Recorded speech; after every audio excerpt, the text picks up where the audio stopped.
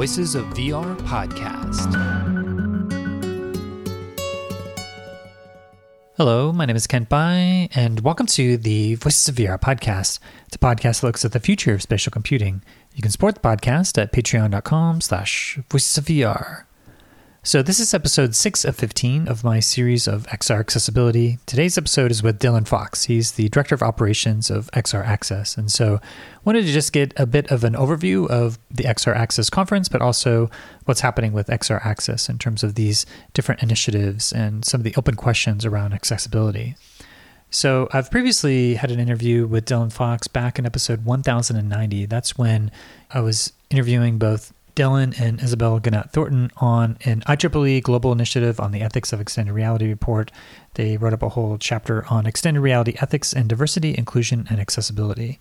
So Dylan's in charge of outreach and advocacy and making VR and AR accessible for people who have disabilities. And so it's a long road, and we talk about some of the progress that's been made over the years, but also what else has to be done in terms of the excitement around Apple Vision Pro, but also some of the yet to be done work in order to really make this 3D spatial environments more and more accessible.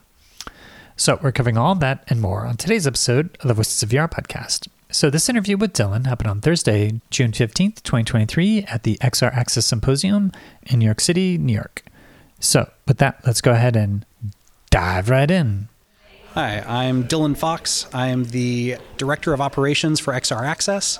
I tend to herd a lot of cats today on the day of the symposium, but for the most part, I do a lot of outreach and advocacy in the goal of making virtual and augmented reality accessible for people with disabilities. Great. And maybe you could give a bit more context as to your background and your journey into this space. Yeah, so I started off really coming to things from the engineering side, actually. I started off in mechanical engineering in Berkeley, got into more cognitive engineering and user interfaces, UX design. And at a certain point when I was going back to get my master's, I really figured that for all that UX design is supposed to be about user needs, there's a whole swath of people whose needs are often really just ignored, and that is people with disabilities. So I started getting into accessibility, and I've always been very interested in the UX aspect of virtual and augmented reality because that's just so much to explore there. That's kind of led me to the spot I'm in now of talking to all of the XR folks and teaching them about accessibility, and talking to all the accessibility folks and teaching them about XR. And so are you still a professor, or are you doing XR Access full-time? No, not a professor. I don't actually have a doctorate. DR is just my initials. But I do work for XR Access full-time. I started off as a volunteer, was the head of community and outreach for a while, and now I'm the director of operations. Okay. And so, yeah, maybe you could give a little bit of what you see, where the industry's at when it comes to accessibility, because it's been a number of years since you've started to do XR Access as an initiative, an effort. Shiri was talking about 2019 was the first gathering, and now we're in 2023, and we just had a presentation today from Alchemy Labs talking about all the different accessibility features they've built into Cosmonius High. So there's certainly some progress, but the broader awareness, I think there's certainly still a long way to go. So I'd love to hear your assessment of what's happening with accessibility with XR. Yeah, I think we've definitely seen a lot of progress, certainly in understanding how to make XR accessible, right? There's a lot of challenges to face there and a lot of novel challenges. Even things like captions are pretty well solved in 2D, but come with a whole host of new aspects to them in 3D. And then there's things like, visual accessibility, screen readers in VR that we still are kind of figuring out now. But I've seen a lot more prototypes and proofs of concepts and understanding of how to make XR accessible now than I ever have before. That being said, it's still split very unevenly, and I'm actually very happy to see the Apple Vision Pro debut and their video on accessibility, because what they've done that a lot of the other manufacturers haven't is just take all of the basic accessibility features we've come to expect in smartphones and apply them to VR. They included things like screen readers, things like switch control, at least as I'm led to believe by their accessibility video. And while I'm sure that's not necessarily enough to fully capture accessibility in XR, it's a lot more than what we've seen from some of the other platforms that really seem to have forgotten what we already know about 2D accessibility in their initial offerings. So I think I'm really excited for that. I'm really excited to see more companies and more platforms start to implement accessibility, especially as we start to use VR and AR much more for education and healthcare and training, and things that are legally required to be accessible. I think we're still going to see a lot more people wanting to learn and understand how they can make sure that their applications work for themselves and their employees and protect themselves from any legal risk. Yeah, I think one of the challenges I've seen in the XR industry is that you have programs like Unity or Unreal Engine that a little bit more of a black box of, here's an experience, but yet at the operating system level, most times it's actually Android with the Meta Quest 2 and then the Quest Pro. So it doesn't necessarily have a lot of those Android accessibility features baked into the core of the user interface, at least not yet. But with the Apple Vision Pro, you have potentially more of a seamless integration. However, Christian Vogler of Gallaudet University was warning that we have to be cautious of just porting a lot of the 2D accessibility features and thinking that it's going to be enough within the 3D. So I'd love to hear any reflections on both the translation of 2D to 3D, but also the challenges of things like Unreal Engine and Unity with what's happening with accessibility with these platforms.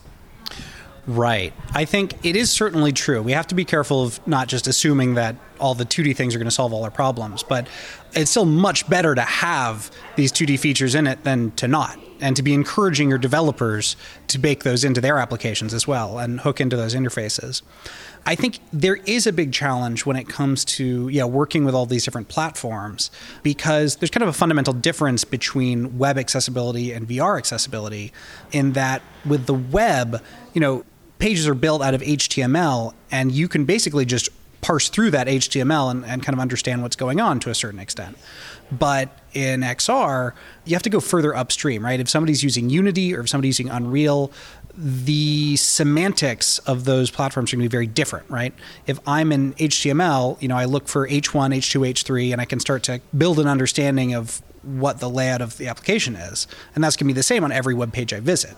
But with XR, there isn't really an equivalent of that. If I were to try to go, if it's a Unity app, I might have to go into the Unity tree, which may not even be available to me depending on where I'm developing, and then try to find ways to make sense of that. And so what I think we really need to see is the platforms like Unity and Unreal baking accessibility into their applications, prompting developers to make things accessible, and bringing in more people with disabilities to create on their platforms, because I think the platforms themselves are not accessible right now, and that makes this cycle of exclusion that can be really damaging in the long run. So I think we need more buy-in from leadership and just kind of across the board in all of these different organizations that are creating the tools for others to make XR experiences. Yeah, have you or anyone in the accessibility community been in contact with Apple and the Apple Vision Pro? I have reached out, certainly, as soon as I saw, the Pro information. Apple has been very, as I'm sure everyone listening to this podcast is aware, very tight-lipped about their headset until now. I'm definitely looking forward to reaching out to them, to understanding if the resources we've provided were valuable and how we can update those resources to make sure that everybody developing for the Vision Pro knows how to make their applications accessible. Because Apple did a great service in making things like revealing whether captions are on as part of their home system, being able to extend that into the applications. They gave the hooks for developers to latch onto to make their applications accessible. And so we're certainly going to be doing our hardest to make sure that all apps released on the Vision Pro take advantage of those. So you've reached out, but you haven't heard back yet, is what you imply? It's been a bit in the throes of preparing for the symposium as well. So I haven't had a ton of time, but I definitely look forward to talking to some of them as soon as this storm has passed. You said that you passed along some resources. I know that you, along with the XR Association, have provided a number of different best practices guidelines, and you have a GitHub. So what are some of the resources that you were passing along to Apple? Absolutely. I mean, really, we've been trying to gather up everything that people have released about making XR applications accessible. That includes both a wide variety from each of the platforms themselves about how to make their own apps accessible, but of course also, design guidelines put out starting with the XR Association. It includes Nielsen Norman's 10 UX principles applied to XR, really just a whole ton of different things that people from all corners of the industry have created with a focus on accessibility, because we're still, I think, working on the cohesive guidelines, the one guidelines to rule them all. But until we have those, we want to make sure that what people have already created is put to good use. Yeah. And where's the best place for people to go to find some of this information? Well, you can definitely check out our guidelines at bit.ly/xraccess-github. You can also access that from the XR Access website at xraccess.org. And if people have any questions about it, definitely reach out to us on Slack. We have a really big community of people with disabilities, of advocates, of programmers, and you can join our Slack at bit.ly/xraccess-slack. And we'd be happy to talk to anybody and point them in the right direction for resources related to their particular projects.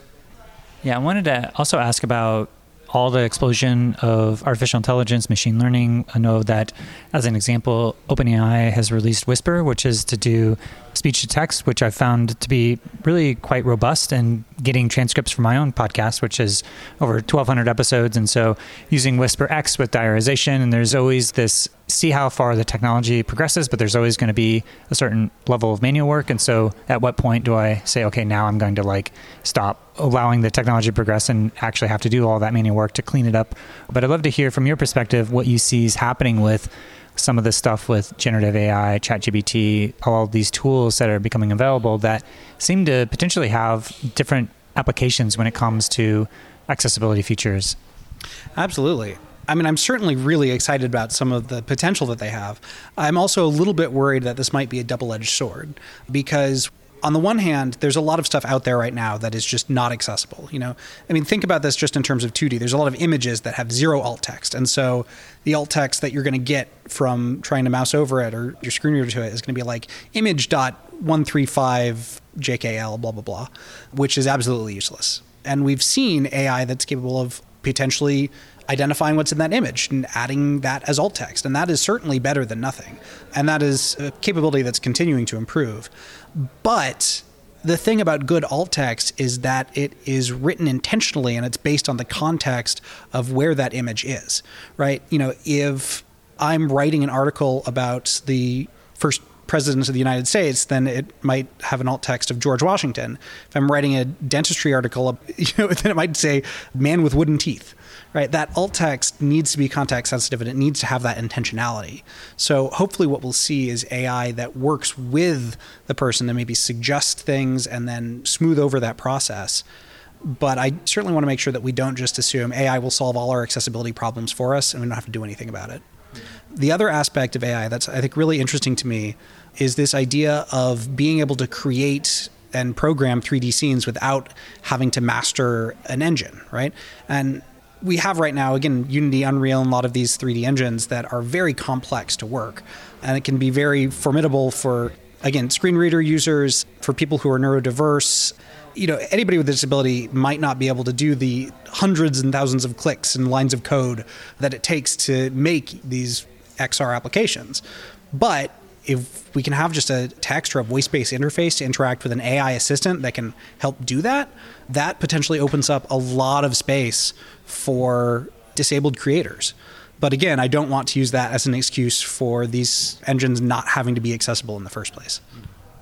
Yeah, that was a interesting dynamic that I saw in one of the presentations this morning in terms of to what degree can the technology make folks who have disabilities more independent and autonomous in the world. And if some of these guides within virtual reality, if they feel like the ultimate guide, as one person said, would be an AI, but yet on the other hand, AI is always going to be limited or biased. And so having a person there to both observe and interpret and more fully contextualize whatever may be happening. But I see there's this trade-off between things where AI is going to be limited, but yet for some folks, it may actually make them feel like they're more autonomous as they go into these virtual worlds with these AI agents. And so, yeah, I don't know if you have any comments on some of these different trade-offs between this need for sovereignty and independence versus having that full context and maybe more robust perspectives that an AI can't capture at this point. Absolutely. I mean, I think it's never an either or, right? I think we'll have both. We'll have both human guides and AI guides. That's because there's always going to be things that humans are better at, and there's always going to be things that AIs are better at, right? And I think a great example of this is Be My Eyes. Human guides are obviously great, and historically, if you look back 5 or 10 years, have clearly outperformed AI guides. Whether that's going to change, who knows? But there's also things that you don't necessarily want a human guide for, right? It's one thing to say, hey, friend, lead me down to the local ice cream parlor. It's another to say, hey, friend, take a look at this rash I've got and tell me what it looks like. Because there's some things you don't want to share with a human. That opens up another question about privacy. And we absolutely have to make sure our AI respects that. But I think there's definitely going to be room for both. And I think it'd be very interesting to see if we can interweave the two more seamlessly, right? To have AI guides that can operate independently. And then when you need a human guide, to just be able to seamlessly pop somebody in and have them help supervise the AI or just talk to the person that needs guidance directly.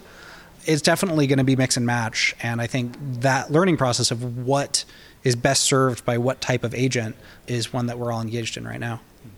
What were some of the highlights for you for this first half day of presentations here at XR Access Symposium 2023?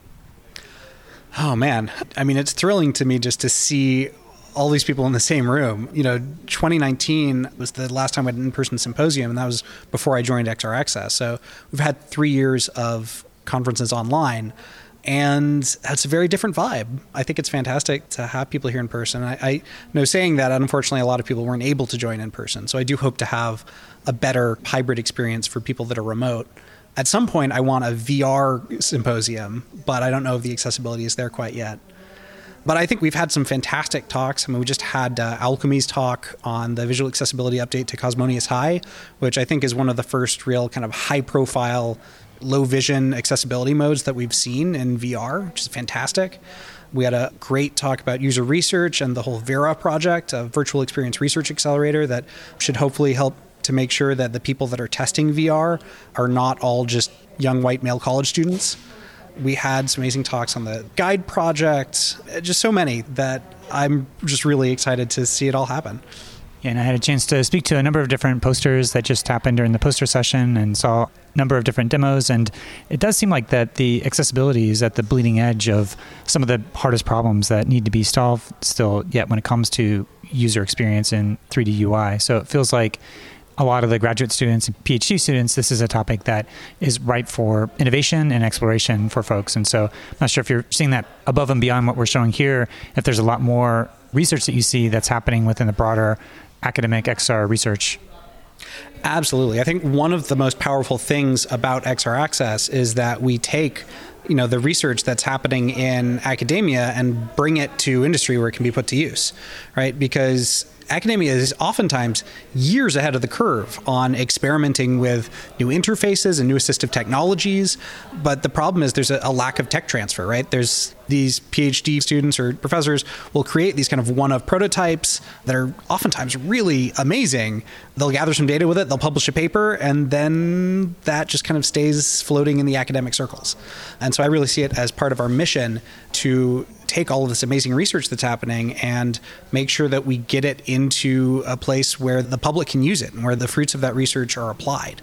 And I think we're seeing a lot of that here, and I do very much hope that everybody in industry and content creators are paying attention to what is happening in academia, and vice versa, that folks in academia are making sure that their research is being exposed in a easy to understand, not completely dry and academic way to all the people that might benefit from it. Because we need better communication on both sides of that so that the right hand of XR creation knows what the left hand is doing.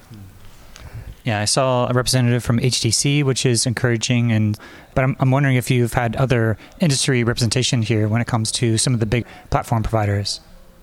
Yeah, I mean, I think we have people here from Apple, from Meta, from Google, a lot of the big content creators. I think part of the challenge, though, is that we've had plenty of contact with people at the big orgs. It's just that it's so easy for things to get siloed, right? We may have a really good conversation going with somebody in one group, but it'll never make it to another group where the change needs to happen. That's one of the reasons we keep pushing for accessibility at the highest levels, right? It really needs to come from the top down, from the CEO out to everybody else, so that these accessibility efforts are united throughout the company and not just appearing just in one area or another, right? We talked about Apple being able to bring in the 2D accessibility parts from the start, and that's, I think, an example of accessibility being a priority throughout, right? Microsoft, I love Microsoft for what they've done with a lot of things, like the accessible controller, for example, but you can't use the accessible controller for HoloLens. It's not compatible. And so that's the kind of difference that we're looking at here when we want to make sure that accessibility is spread out and omnipresent. Yeah, and Christian Vogler was talking about how he would prefer to see a lot of accessibility functionality be transferred into the haptic experience for folks. And for the Apple Vision Pro, there is no haptics. It's just your hands and eye tracking. So something that may seem like a more seamless user interface, they may actually be abandoning some of the affordances of XR like haptics if they don't have any type of controllers. So that was something that I think is worth pointing out as well.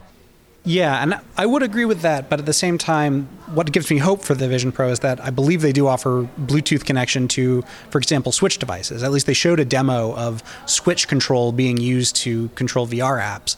And I'm hoping that if they have Switch control, if you connect, via Bluetooth to switches or keyboards, that you can also potentially connect it to haptics devices. And I think that's something that we all need to keep in mind, is that everybody has a different setup, right? Some people are going to be happy just using those gestures and hand controls, but other people will want to use a keyboard. Other people will want to use, a mouse stick. Other people maybe want like some type of haptic bracelets or belt or something else. And if we can create applications and platforms that are customizable and modular and are able to interact with these different things and encourage developers to take advantage of these capabilities, then we can have experiences that can be customized to everybody, because no two people are the same, no two disabilities are the same, and the ways that people find to use technology are all different. And so we need to respect that. Yeah, the only caveat that I would have there is that according to some of the Web GPU meeting notes from December of 2019, Apple and Cronus Group have this dispute, which means that they're not necessarily going to be doing anything with OpenXR. So anything that does have OpenXR integrations is not going to be compatible with Apple. People will have to rewrite everything. So rather than having one API to be compatible with everything, Apple is taking the stance that you basically have to write it for their custom approach. So yes, that may be possible, but there's going to have to be a lot of work on the back end, I suspect, if Apple even allows some of these peripherals. So that's my caveat. And I guess frustration that they're fracturing the XR ecosystem because they're Apple. And maybe they're trying to do things from the ground up with their operating system. Like we were talking about, their accessibility features are going to be more fully baked than any other thing else that's out there, but at the cost of not integrating with open standards that have been pretty much industry standards across creating these interoperable APIs. So I'm hoping that I'm wrong and that'll change, but we'll see if it creates this fracturing within the industry. Yeah, and you've just hit the nail on the head for one of my biggest gripes with Apple is that, when everybody else had just USB-C everything, Apple was said, no. You'll buy our cords and you'll like it. And they tend to do something similar with this kind of thing. And I recognize that in some ways that's one of the reasons that, a lot of blind folks I know, for example, prefer Apple, is because it is a standardized experience, because they can know what their screen reader is going to do on a given page. And that is partially because Apple has this iron vice grip and says, everybody, you use our most up-to-date thing or you don't get to show up on our platform. And that is unfortunate that that's what it takes, sometimes it seems, to make some of these functionalities work. I really look forward to a day when a developer only has to make something once and it can be usable on different platforms and accessible on different devices. But welcome to capitalism and competition, I guess.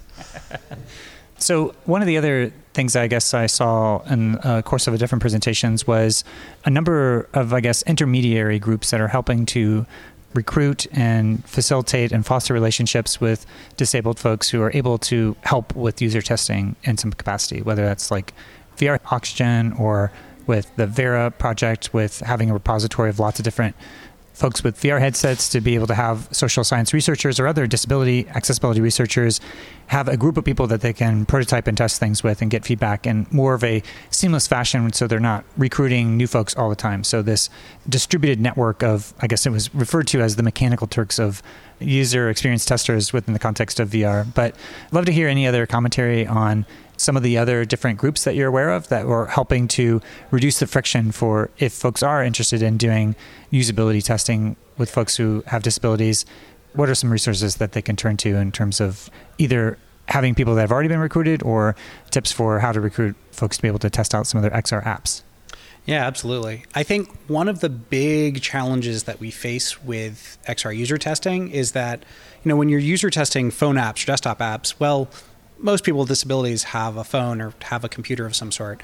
But most people with disabilities don't have an XR headset because they're by and large not accessible. So why would they have a headset? And so what that turns into is, when we're doing user testing with disabled people, we have to bring them to our labs, bring them to research bases where those headsets or those other devices exist, and then oftentimes support equipping those devices, because a lot of them, even if you were to mail a blind person a headset, they may not be able to use it, for example. And so I think we've seen definitely some organizations that have expressed interest in this at the very least. Vera is obviously a big one. That's the VERA, the Virtual Experience Research Accelerator that we just had our session on. I know Fable does lots of user testing with folks with disabilities. Last time I checked with them, they said they hadn't received a ton of requests for VR testing, but I do hope that changes in the near future. Always shout out to Able Gamers for the work they've done in the past, and Open Inclusion in the UK. Again, a lot of these groups that have experience working with disabled people, that have disabled people running them or operating within them. And yeah, I think we need more folks to step up and do that. I think we need the organizations that do exist to get more equipped with XR equipment, with the experience of how to set that up. I'd encourage anybody who's listening to read one of the items we have in our XR Access GitHub, which is again bit.ly/XRAccess-GitHub, is the Barriers browser by Jamie Knight when he was working at BBC, because he made a fantastic description of here's all of the things in terms of vision and mobility that made it impossible to try to even do basic user testing with people with certain disabilities. So it's an uphill battle, but I think it's one that we will definitely be getting better at as time goes on. Great. And I'm curious what you're really looking forward to in terms of the next steps for where this is going to continue to progress with XR access and increasing the amount of accessibility in the XR industry. Absolutely. I'm really looking forward to certainly connecting with Apple about the upgrades and accessibility they've brought to the Vision Pro, and hopefully using that as a standard to get some of the other platforms to up their game. And of course, seeing how that holds up to fully VR experiences. Like I've heard Rec Room VR is supposed to launch in the Pro, and I don't know how that's going to work with the accessibility features they showed. But I think with XR Access itself, definitely look forward to the videos from our symposium, which will be going on our YouTube channel very soon. We're looking forward to more partnerships with organizations, both for-profit and non-profit. We can work directly with these organizations for making their products more accessible. And really looking forward to hopefully getting more people, both abled and disabled, involved in creating accessible XR content. We've had some really amazing programs in terms of our Stories project, our Prototype for the People project, where we are trying to make sure that it is as easy and as straightforward as possible to make XR and to make XR accessible. So I'm really looking forward to seeing what folks can come up with. Yeah, one caveat about the Rec Room and Apple is that they announced at the WWDC keynote when they were announcing the Apple Vision Pro that they were also having integration with Unity. So there's one path where you can use all the custom APIs and everything that is more the equivalent of using like Swift code and more like building like an iOS app versus doing the Unity path, which is shortcutting some of that, but still some integrations. It's still a little bit unclear to me. I didn't watch all of the different sessions yet, but there could be a way that there's still kind of the black box of Unity that doesn't necessarily leverage all those accessibility APIs just yet. So that's all yet to be seen, but there is at least confirmation that Rec Room is not just the 2D version, but it's the full spatialized version. So yeah, that's all still yet to be determined as we get more information. So waiting to hear more from both Rec Room and Apple on that. But I guess as we start to wrap up, I'm curious what you think the ultimate potential of XR, VR, AR, spatial computing with accessibility in mind and what that might be able to enable. Absolutely. I mean, I think the amazing thing about XR is that, up until now, we've done a lot of our computing in rectangles, right? It's like the data lives in the cloud or on the hard drive, and we go there in order to work with it. We do all our interactions with it on a phone or a desktop or a calculator screen. And I think what's really exciting for me about XR is that it's data that is physical. It's in our environment. We can interact with it in ways that we can interact with normal objects in our everyday lives, right? And I think in my mind, it's kind of the natural progression from, we went from the punch card computers to command line interfaces to GUIs. And as we start getting into these more naturalistic interfaces with touch, and especially with VR, where you could just kind of reach out and grab objects and interact them like you would anything in real life, I really see it as a democratization of technology, where it won't just be the people that were raised learning how to touch screens and click buttons, but anybody, anywhere that can use the power of computing to improve their life. So once we can see that into a place where it really is anybody and not just anybody that's able-bodied, it's a vision I look forward to. Yeah, and in talking to Shiri, just reflecting on how we're prototyping some of these assistive technologies in VR, but at some point they might be able to be translated into, deployed out into the physical world with AR. So I don't know if you have any comments or reflections on that. Yeah, absolutely. I mean, I think a big part of what I was just talking about is things like capturing text that's around you and turning it into speech, right? Being able to see all of the words printed in the real world and convert those into data and convert that data into a form that's accessible to somebody, right? Or vice versa, if there's noise, if there's spoken words, to convert that into data and then convert that into captions that you can read off your glasses, right? There's so much. We don't even think about it as data, but it is data. All the words written on the subway track, that is data. It's just data that is currently static. And AR and VR, they offer us the potential to turn that into dynamic data that can be converted into what people need to be able to register and use that data. And so that potential, I think, can't be understated. Have you been tracking any of the progress of what's happening in VR chat communities, like the mutes who are speaking and having that from speech to text, or folks who are using speech to text like translation to be able to speak in Japanese and have it translated in English? Have you been tracking any of the developments of things that are happening like in platforms like VR chat? Not closely, but I really need to. I talk about AltSpace captions to translation all the time as evidence of the fact that when you put the time investment into making something accessible to people, you're also making it accessible to machines, right? The work that you do to make accessibility features is almost always the foundation of the work that opens up all kinds of new features. So I'll certainly have to take a look at what's going on in VR chat and see what they've come up with.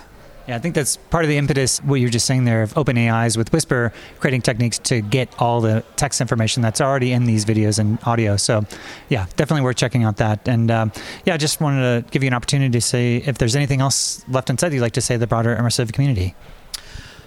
I would really just say to the immersive community, I think look around you and see if there are disabled people in your circles. And if not, ask yourself, is it because they just didn't want to be there, or is it because they were excluded? And I will bet you 99 times out of 100, it is the latter. So don't assume just because you don't see people with disabilities, you don't see disabled people there, that doesn't mean they don't want to be there. And really try to think about what you can do to make your own community, your own application more inclusive so that you can benefit from the thousands of amazing people with amazing ideas that currently can't interact with your space. Awesome. Well, Dylan, thanks so much for helping to organize this whole event and for taking the time to help break down your journey into this space, but also reflecting on all the work that's being done and yet to be done in the realm of accessibility and XR. So thanks for joining me. Absolutely. Thanks, Kent.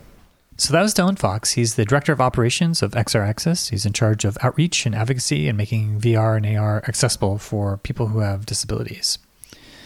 So I have a number of different takeaways about this interview is that, first of all, well, we're still really in the early days of XR accessibility, and there's a lot of work that still needs to be done, both on the research side as well as companies just implementing different solutions for accessibility. There's a lot of mention of looking at the existing 2D methods for accessibility, and there's a whole resource page that XR Access did in collaboration with XRA on a GitHub that lists all sorts of different recommendations of what's happening with XR Access. And there's a lot of different W3C user requirements. So there's XR accessibility user requirements, there's synchronization and accessibility user requirements, there's natural language interface accessibility user requirements, there's RTC accessible user requirements, and accessibility of remote meetings, collaboration tools, and accessibility user requirements, media accessibility user requirements, core accessibility API mappings, and graphics accessibility API. So there's lots of different recommendations and requirements that are being put out that are kind of being all fused together with XR, and even more with trying to figure out how to deal with the 3D nature of XR, and both from captions as well as how to use screen readers with this 3D spatial scene graphs that's still yet to come up with a uniform generalized solution that works for everybody. And whether or not even all the metadata is even there to provide all the appropriate context. So lots of excitement for the Apple Vision Pro in terms of what that's going to be able to enable. And yeah, he's looking forward to being more in close contact with Apple in order to look at some of the research that has been done from XR Access, and also just to see how are the different ways that you can start to use the 3D affordances without just copying over all the 2D accessibility tools from iOS. Dylan says that's going to be a lot better than having nothing. And at the same time, a topic that came up again and again is how to expand out into multimodality feedback from the spatial audio into haptics and using different visual cues and whatnot. So there's still a lot of guidance and best practices that still has to be figured out. So yeah, just a general overview of the XR Access Symposium. The videos should be going live here within the next week or two, so you can go back and see all the original presentations. One presentation I did want to call out that I think came up again and again in the conversations was the very first one, which was using guidance within a social VR experience, meaning using human guides within the context of social VR. So having someone who is sighted along with someone who has low vision or blind or other visual impairments, and to have them be the intermediary who's giving different contextual information for what's happening in these different virtual environments. And yeah, just to help describe and explain different things that are happening, just like you would have a guide in physical reality for someone who might be blind or low vision. So that was something that as we start to move forward, then to what degree are we going to have like artificial intelligence to be able to start to do some of these different tasks? And on the one hand, people that were doing the study like really wanted to have an AI guide so that they didn't have to feel like they were putting any extra burdens on another human being. However, Dylan's cautioning that we shouldn't rely upon the artificial intelligence to fill the stopgap, because there's always going to be additional information and context that's coming from the creators themselves, and AI is always going to try to fill in the gaps where it's going to not always have that full context. And usually the human metadata that's going to be entered in is going to have just a lot more reliability and context and information that's going to be richer and more accurate. So he was referring to these AI tools as a bit of a double-edged sword. And yeah, again, I'd point to the resource page that XR Access has put together. It has lots of links to other best practices and guidances. He specifically called out the Nielsen-Norman Group's top 10 usability heuristics applied to virtual reality. And yeah, you can check out some of our previous conversations from the poster session and my conversation with Regine Gilbert to get into a little bit more of those heuristics. And to also check out the XRA Developers Guide that was done in collaboration with XR Access. Chapter 3, there's an accessibility and inclusive design and immersive experiences that goes through the sight disabilities, auditory disabilities, non-speech and speech impairments, mobility disabilities, and cognitive disabilities, and has a whole broad list of specific heuristics and things to take into consideration as you're designing these different experiences. And so that's definitely worth checking out. There's a table that I'll include into the write-up that you can see, but I highly recommend going to check out the full context for that developer's guide to see some of these different heuristics. And you can get more information on that GitHub page that's pointing to lots of these different resources.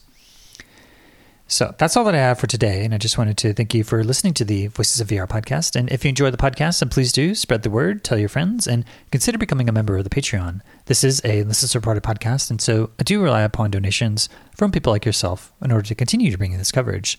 So you can become a member and donate today at patreon.com/voicesofvr. Thanks for listening.